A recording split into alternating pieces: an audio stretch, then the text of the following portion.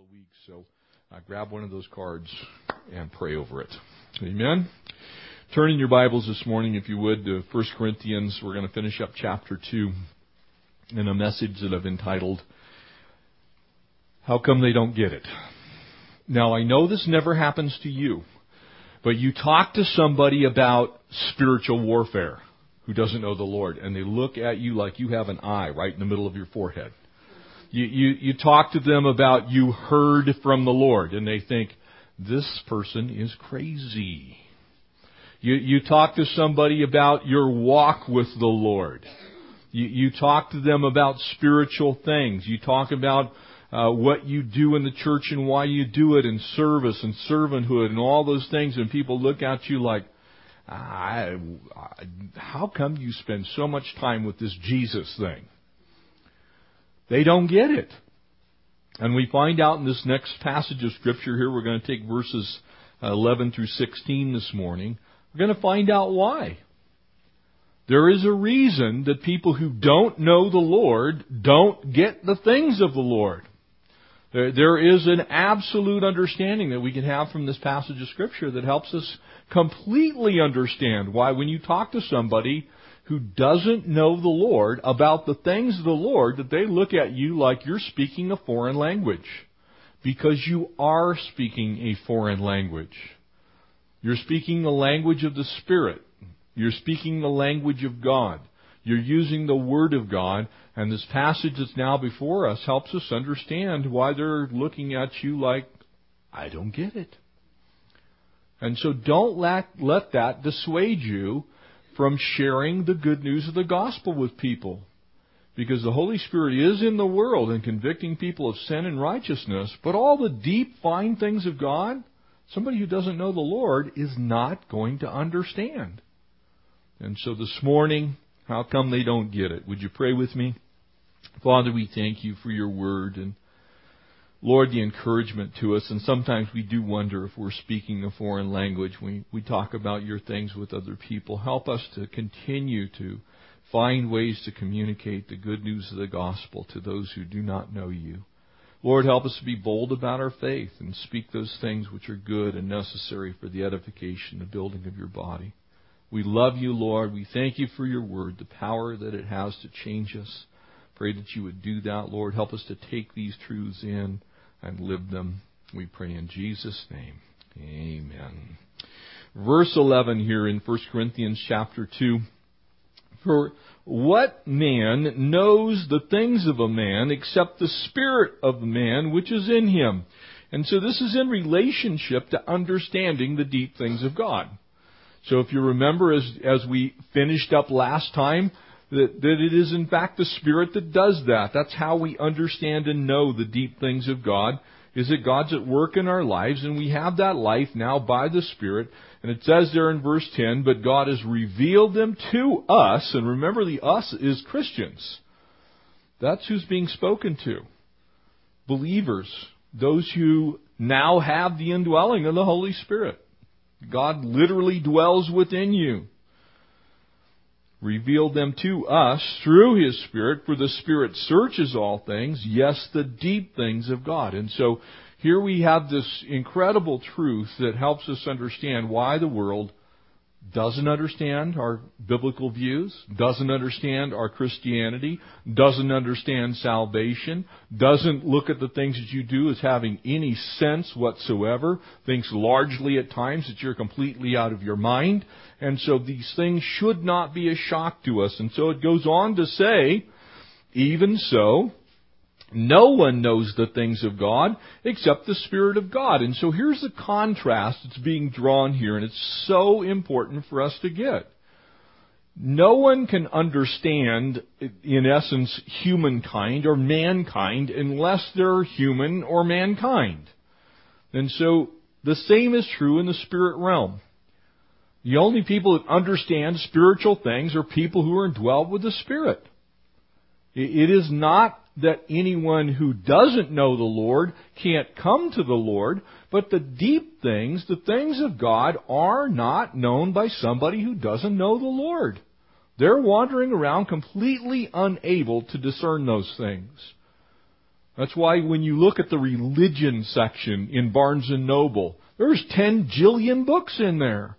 And 90% of them have nothing to do with biblical Christianity. There are people trying to figure out spiritual things without the ability to do so. And so they write some really wacky stuff. There are all kinds of books in there that have nothing to do with the Spirit of God, but they're labeled Christian. Now we have received not the spirit of the world. And notice the distinctions that are drawn here. These are very important distinctions.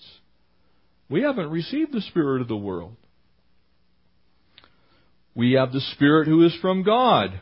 And notice it says who is from God. There's a reason it says who is from God. Because the Holy Spirit is a person. And this is a function of this particular passage of Scripture, is to draw attention to the uniqueness of biblical Christianity, which requires something very unique that we understand. And we're going to look at that in just a moment. But the Spirit who is from God, that we might know the things that have been freely given to us by God. In other words, what it's saying is the spirit of the world has no capacity to understand the things of God. Non-believers have no capacity to understand the deep things of God. They can hear them, they can rationalize them, but the deep understanding that is necessary to have them become spiritual truth in their life is a direct result of the indwelling of the Holy Spirit.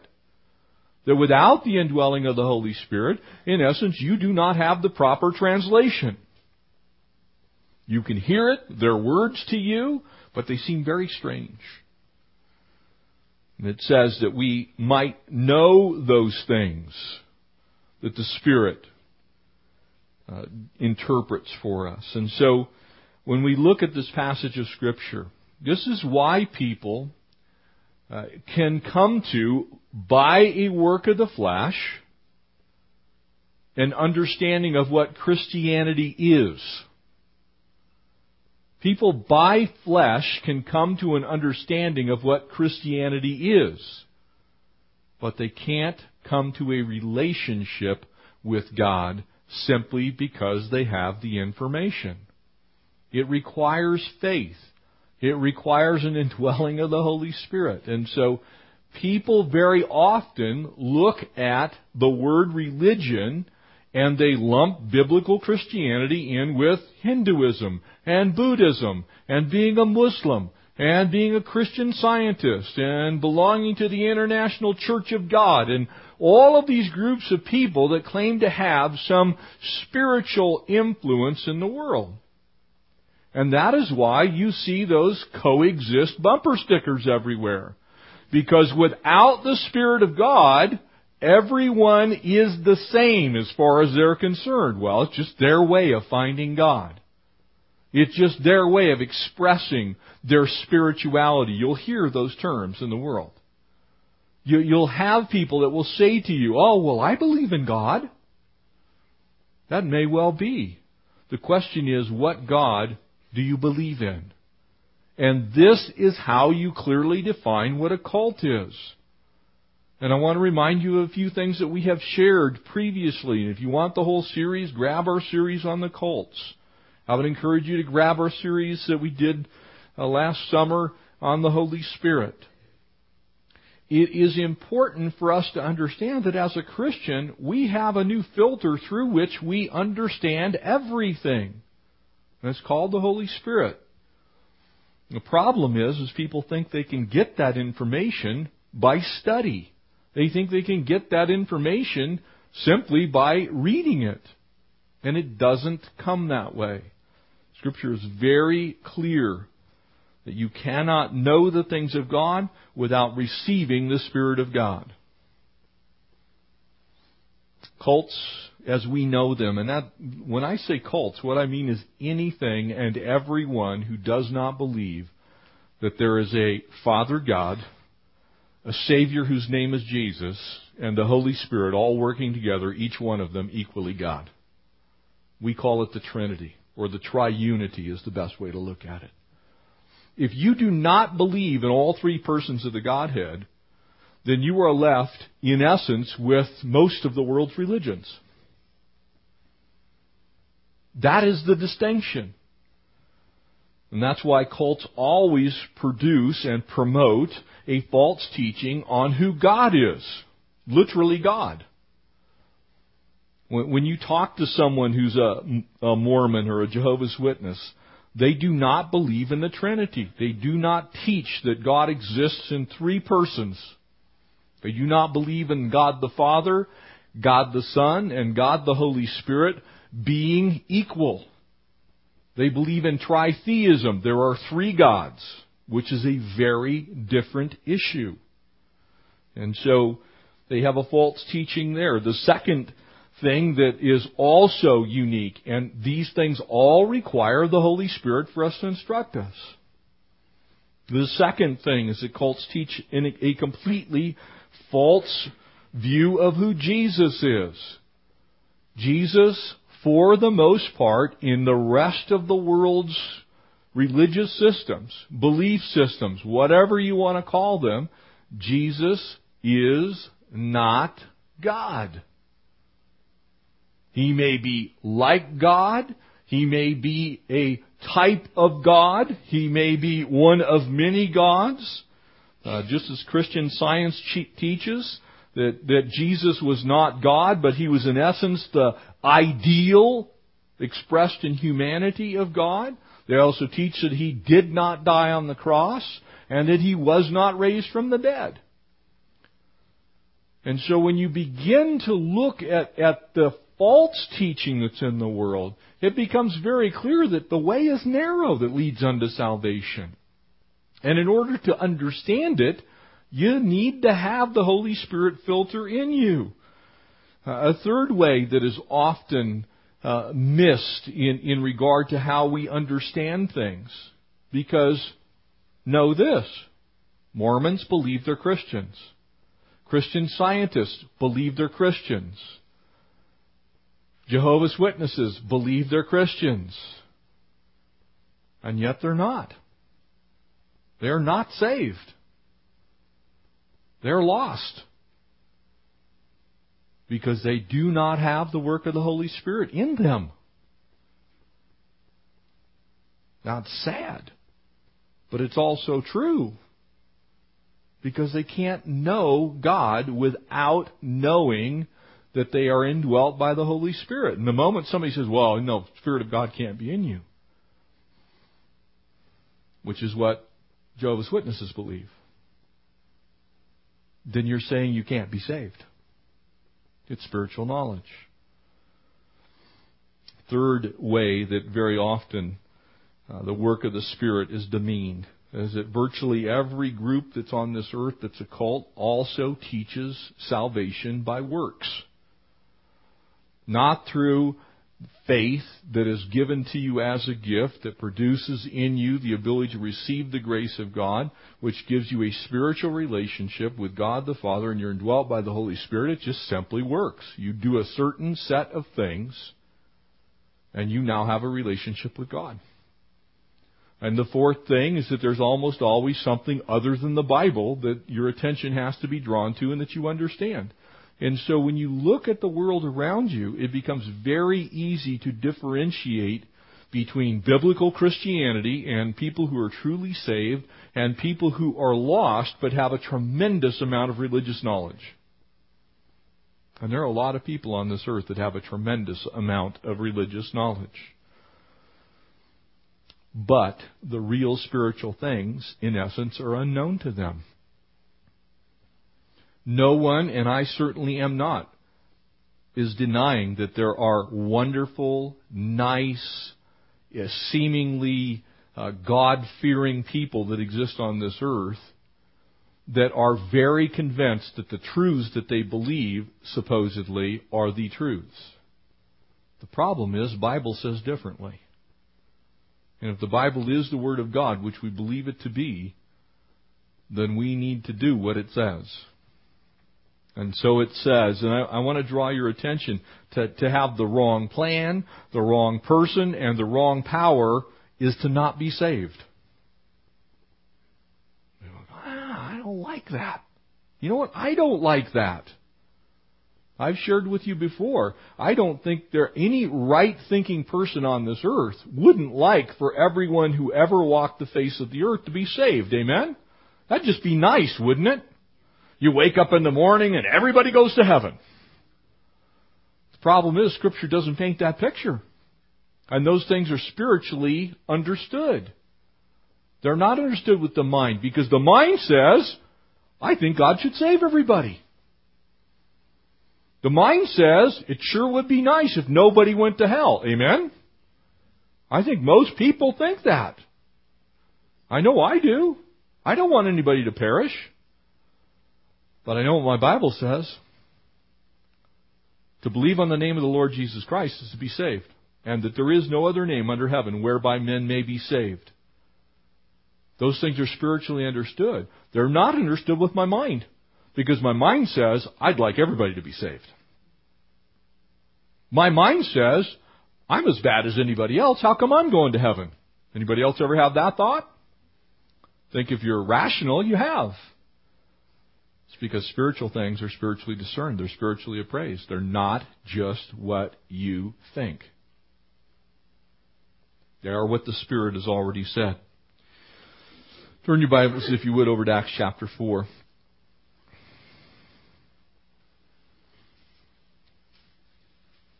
To help you understand how narrow these truths can be.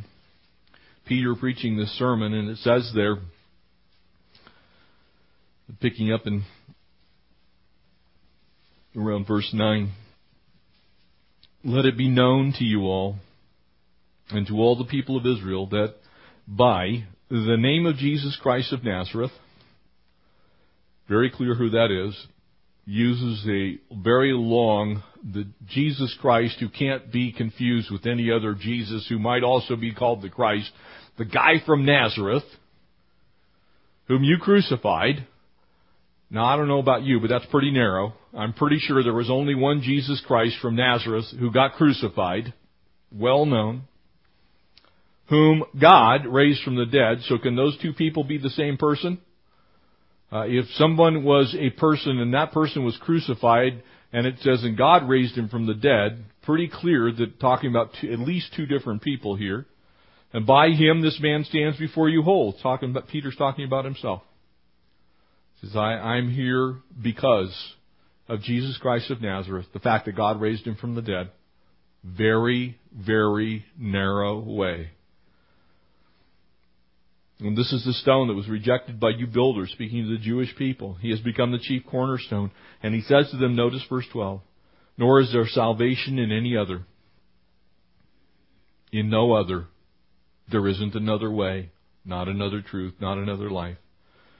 For there is no other name under heaven given among men whereby we must be saved. That is spiritual knowledge, not earthly knowledge. And when people read that verse without the Lord, they go, that is too narrow. I don't like what that says. Because that means you can't be a Buddhist without Jesus. And whenever I say things like this, what I mean is anyone can be saved. You can be a former whatever. You can be a Buddhist, you can be a Muslim, you can be a Hindu, you can be a tree hugger, you can be whatever. Okay? And with Jesus you can go to heaven. But without Jesus, not so much. Can't happen. People don't like that. They hear those words and they're like, I can't believe that God would do that. Until you start to understand what Scripture says. Until you understand through spiritual knowledge what you need to know. And basically that spiritual knowledge begins at salvation. And that salvation comes to you by faith. God's plan has always been that all men be saved. That's what He wants. He's made that possible through Jesus Christ. And He's put the Holy Spirit in the world to convict people of that truth first. So it takes all three persons of the Godhead. It takes the work of all of them Without Jesus, you can't be saved. That's spiritual knowledge. You talk to someone who isn't a Christian, and that is an offense. You talk to someone who doesn't know the Lord, and the first thing they say is, I can't believe God would act that way. People get confused. They get frightened. They hear words like predestination or election coming from the Bible, and they're like, man, I can't believe God would even have those words in there. Until you understand the fullness of God's plan, which comes to you spiritually. It's not just pick up some book on election or predestination and study it, and all of a sudden you get it. It is a spiritual truth that's imparted to your life by the Spirit of God. As far as God the Father is concerned, and you need to understand these things because it's very important. When I was saved, from God's perspective, He saw me as saved before the foundation of the world. From God's perspective, He saw me as saved before the foundation of the world. If God is God, God the Father can't be taught anything. He's not lacking any knowledge. He certainly knows who will and will not accept Him by faith. And because His desire is that all men be saved, He certainly knows the ones who will make that choice. So from God's perspective, God sees me as saved before the foundation of the world. As far as God the Son is concerned, I was saved the moment He said it's finished on Calvary's cross and gave up His life. He did everything necessary for me to be saved. Nothing else has to happen. But those are two very different works, amen? They're spiritually understood. Seems kind of crazy. God the Father absolutely had a plan before He ever made the worlds that He was going to save men. Jesus, as far as His work is concerned, when He came to this earth, when He died on Calvary's cross, He made it possible for all men to be saved. To as many as believed Him, to them He gave the power to become the children of God, the sons and daughters of God. So from Jesus' perspective, I was saved the moment He died on Calvary's cross. From His perspective. Because He's also God. There's one last person that we need to talk about. God the Spirit.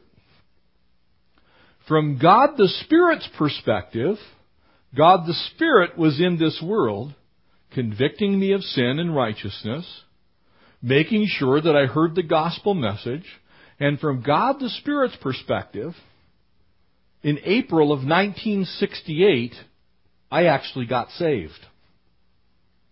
Because that's when I responded to the things that the Spirit was doing in this world. And that's when I began to understand the plan of salvation, God's work in this world, why the Bible says what it says, and all of those things.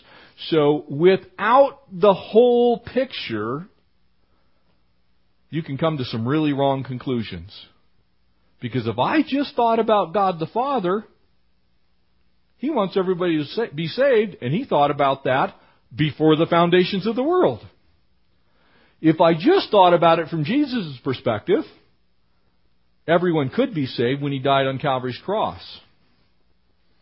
If you don't have the work of the Spirit and realize that there's a missing element called faith that you get by believing in the name of the Lord Jesus Christ, then you come to the wrong conclusion. Spiritual knowledge. Very different than mental understanding. That's why when you try and explain the Trinity to somebody who doesn't know the Lord, they're like, woo, loopy. You mean God is God the Father, and God is God the Son, and God is God the Holy Spirit, and they're all three people, they're all God? You say that to the average person who doesn't know the Lord, and they're just like, you are like touched in the skull. But when you understand spiritually how all three persons of the Godhead work simultaneously, that Jesus was also seen as the Lamb of God slain before the foundations of the world. Even though it didn't happen until 2,000 years ago, from God's perspective, that was always the plan. He was always going to send the Holy Spirit into the world to convict men of the truth of God. And He even made provision until that happened for men to be saved. He allowed them to live by faith. Come join us in our study in Hebrews 11 on Wednesday night. So God has always been completely fair. God has always desired for people to be saved. God has made provision for people to be saved. God has given us sufficient evidence that those things are true throughout all of human history. And yet when you talk about that, people don't get it with this. And so the passage that's before us this morning, for what man knows, it says there in verse 11, the things of man except the spirit of man which is in him. Notice the first view here is human.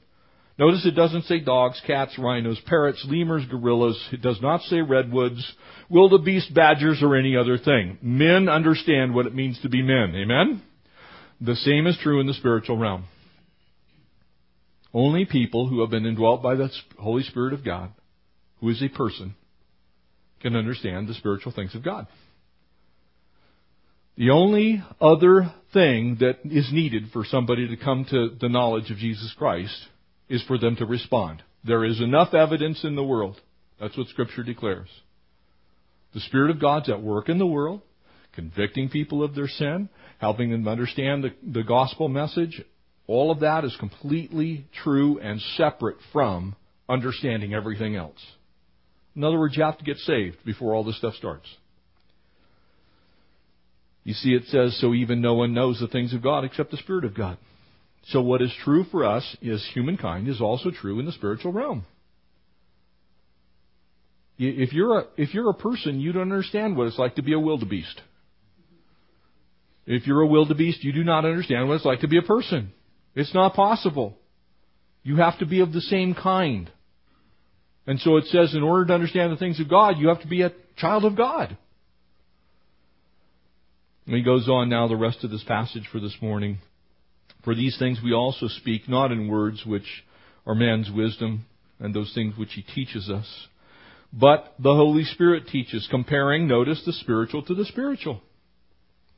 So these things don't come from just mere persuasive speech. But the natural man does not receive the things of the Spirit of God, for they are, notice this, foolishness to him. Nor can he know them, because they're spiritually discerned. And that word discerned is better understood, appraised, or the value of them is known. You see, you can't know the deep things of God. You can't know spiritual things without first knowing God. It doesn't happen. You can get glimmers, you can get glimpses, but you can't know the deep things of God. But he who is spiritual judges all things, and yet he himself is rightly judged by no man. In other words, only God knows what's in your heart. And he says, for who has known the mind of the Lord that he may instruct him? But we have the mind of Christ. You see, none of us are one day going to, I came up with my own plan of salvation and it's a whole lot better than yours, God. I came up with my own way to live on this earth in a way that's pleasing to you because your way was kind of too hard. I thought about it for a while. You know what? God, as I thought about the things that you do on this earth, we need to really have a better master plan. It isn't going to happen. Not going to wake up one day and come up with a new way of salvation.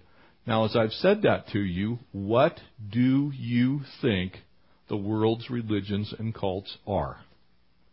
But exactly another way to do what God has already done. And so there can't be, by nature, truth is not negotiable. It's not relative.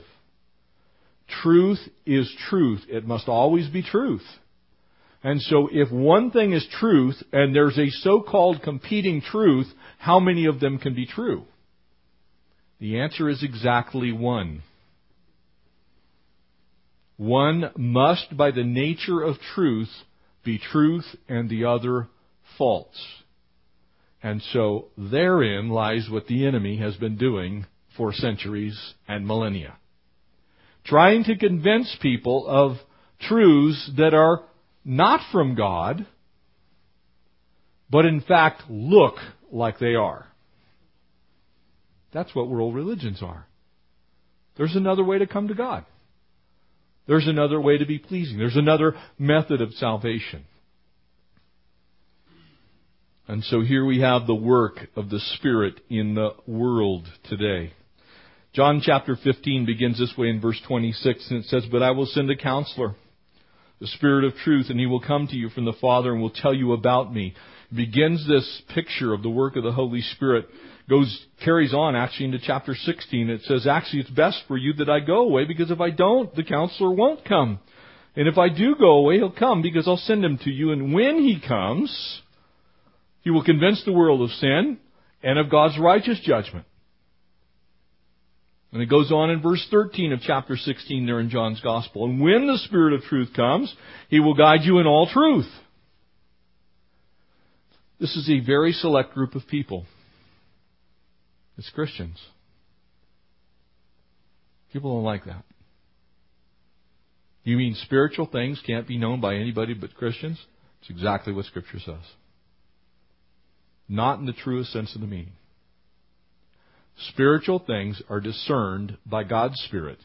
And God's Spirit has to be in you for you to discern spiritual things. Otherwise, they're just like any other philosophy on this earth. Any other ism, if you will. And it goes on to say, "For He will not be presenting His own ideas." And I'm reading from the New Living Translation. He will be telling you what He's heard. In other words, the Holy Spirit, when He comes, isn't making up His own story. Because remember, there's three people involved in this. God the Father, God the Son, God the Holy Spirit. There's a unified message. It's not different. That's why when somebody says, "Well, I can go direct to God." That, by the way, is exactly what the Jehovah's Witnesses believe. That there is Jehovah. And that's who you need. Scripture says you need all three. You can't be saved without God the Father's plan. You can't be saved without Jesus Christ the Son's sacrifice. And you cannot be saved without the Holy Spirit being in you and working to give you that plan of salvation, convicting you of truth and of righteousness. You can't be saved. So when somebody says there's another way, that's not the Spirit of God. It's the spirit of deception. It's the spirit of the Antichrist.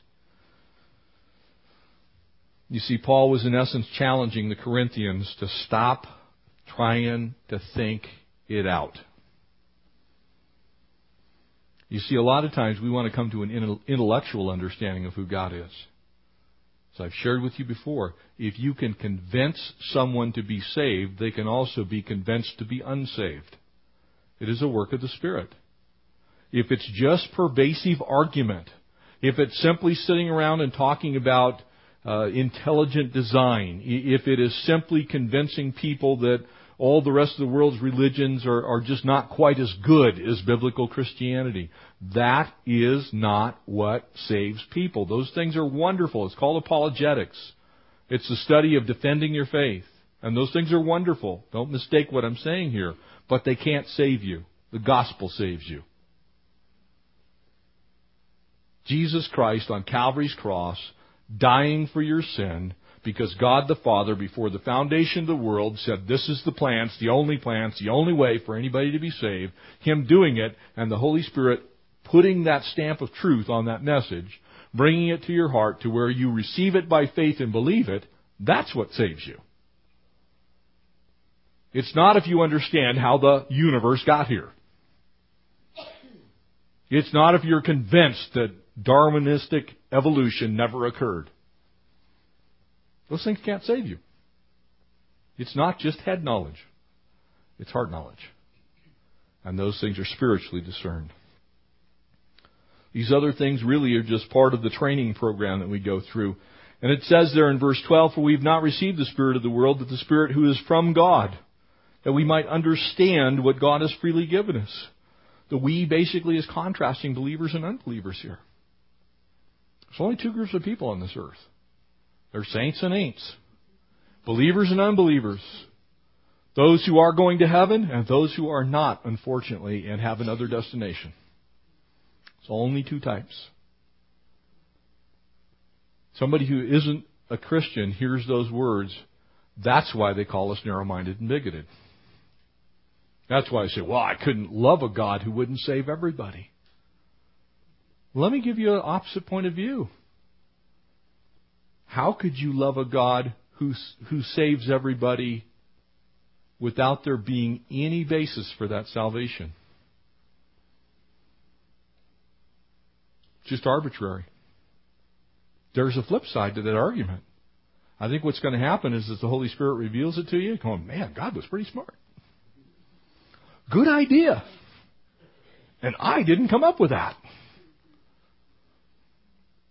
You see, the spirit that's in the world begins to have its own way in this world. And that's why when you talk to people about their existentialism or their humanism or whatever ism they're into, their materialism or sexualism or any other thing that occupies their heart, because that's really the issue.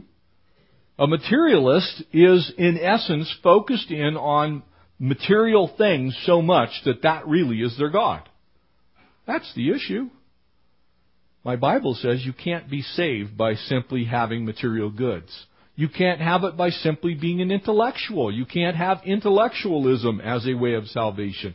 There is exactly only one way to be saved.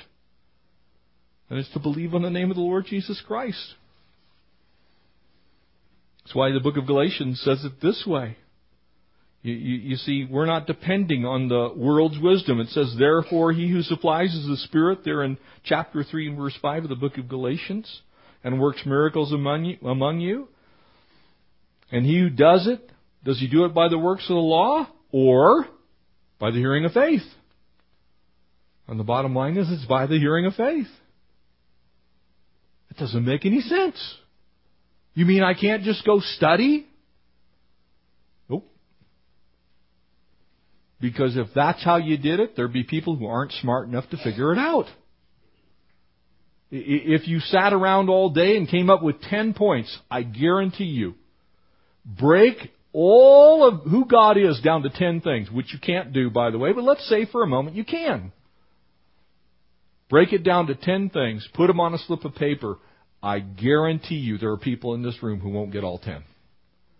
We didn't do too good with 10 commandments, amen? And they weren't that hard, okay? And they didn't save you. Now imagine all of the deep things of God, just 10 things. Isn't going to happen. Becomes a mental exercise. So it happens by the Spirit of God. It's available to anyone and everyone. Can happen to the least among us. Can happen to the greatest. And what's sufficient for one is sufficient for the other. It's marvelous. And it's the only way for it to actually work and be fair. God would be completely unfair if it were any other way. If it were understanding, He'd be unfair. If it were feelings, it'd be unfair. Because some people don't have much feeling, amen? If you have to get a burning in your bosom to come to Christ, some of us are in trouble. Because I only get that when I eat Mexican food. Yeah, I mean, think about it for a second. So it is spiritual knowledge. And to some degree, we don't get all of it. I don't get all of it. The good news is I don't have to get all of it. I need to believe and be saved. And then the rest of it takes my lifetime. And God just reveals those things to us. And He freely gives these things through salvation. And all of a sudden you're understanding those deep things. But don't expect someone who doesn't know the Lord to get it. They're not going to get it. Some of it may make sense. Some of it may make no sense to them. You tell them the truth, but don't be shocked when they go, I don't like that. That's unfair. It's because they need to come to Christ before all those things begin to make sense. And they will. They can by faith.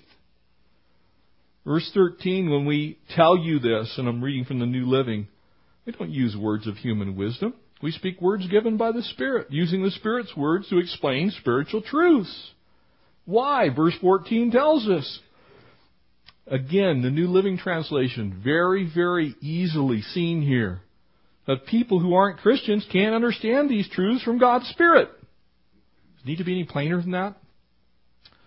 People who aren't Christians can't understand these truths from God's Spirit. They just can't. They're not there yet. It goes on to say, for it all sounds foolish to them.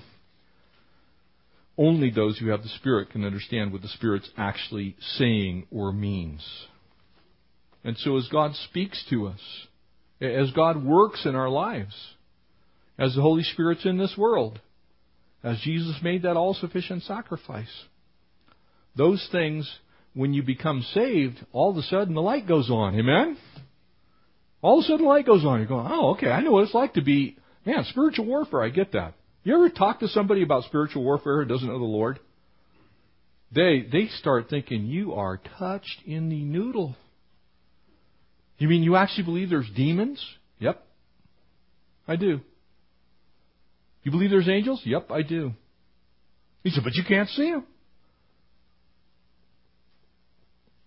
You see, that is spiritually appraised.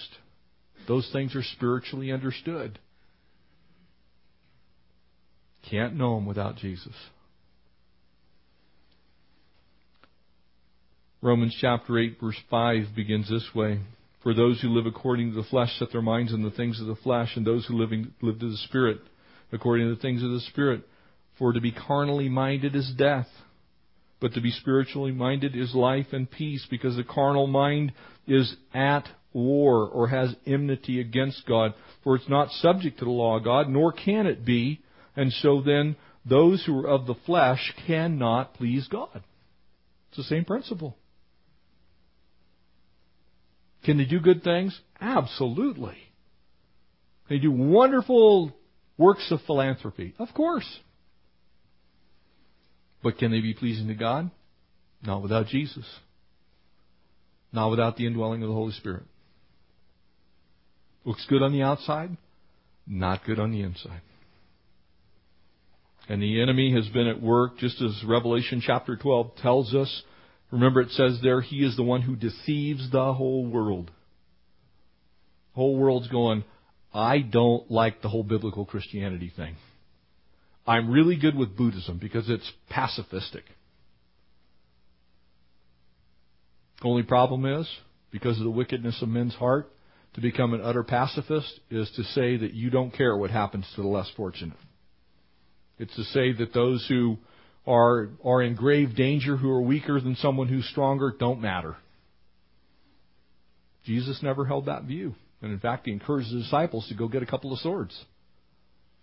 He said, this world's going to be a mess. And you're going to be my witnesses in this world. You see, but it sounds good to be a complete pacifist. Problem is, if you follow that to its logical conclusion, you'll find out that the world will never be like that. So what are you going to do when a Stalin shows up? Or a Hitler shows up? What are you going to do? What are you going to do when Muammar Gaddafi shows up? What are you going to do when a Ted Bundy shows up? What are you going to do when someone walks into your home and points a gun at your wife? Well, we don't want any trouble. You see, it sounds real good. Well, we'll just talk to him. No, there may come a point in time when you might have to use physical violence to defend your family, to defend the innocent. You might have to do that. It's not because God wants it to happen, but it is the way the world is, and He knows that's the way the world is. Oh, it sounds good. Spiritual discernment tells you, I'm going to have to do something I don't want to do. You see, one who is spiritual, those who are spiritual, will end with this: discern all things. In other words, as the Spirit indwells you, you have the capacity to see things correctly. Understand them from God's perspective. And know them truthfully. And they themselves are subject to no one else's scrutiny. You see, when you have the Spirit of God in you, you can know the truth. There isn't a higher authority. You're not going to get to heaven and go, well, God was wrong about this, this, this, and this. There's going to be a whole bunch of Buddhists there. See, we told you we were right. isn't going to happen. And again, I'm not trying to mock here. This is how people think. This is what you're going to be confronted with. There can't be a competing truth. And so it says, for who has known the mind of the Lord, who's instructed him, but you, someone who knows the Lord, has the mind of Christ. And that's why people don't get it. They got to have the mind of Christ first. Then they can understand the other things. Then they'll understand all these things that we debate. It's not about Glenn Beck being right or Rush Limbaugh being right. It's about Jesus Christ being right. It's about the Word of God. It's about spiritual things that are truths to the body of Christ. We live that way. I'll give you a little clue on how to be right 100% of the time. Do what God says. If your Bible says it, do it. It's pretty simple. But those things are spiritually discerned. Amen? Let's pray. Father God, we thank you for this time in your word, and we pray that, Lord, you would continue to work in our lives. Lord, we pray for those that we know that are struggling with the truth of the gospel and with the message of the cross. Lord, it is foolishness, those who are perishing. Maybe they even think it seems unfair, but God, we know what your word declares. And Lord, we know that there's simply one way of salvation. And so we pray for the lost. Lord, we pray for this community.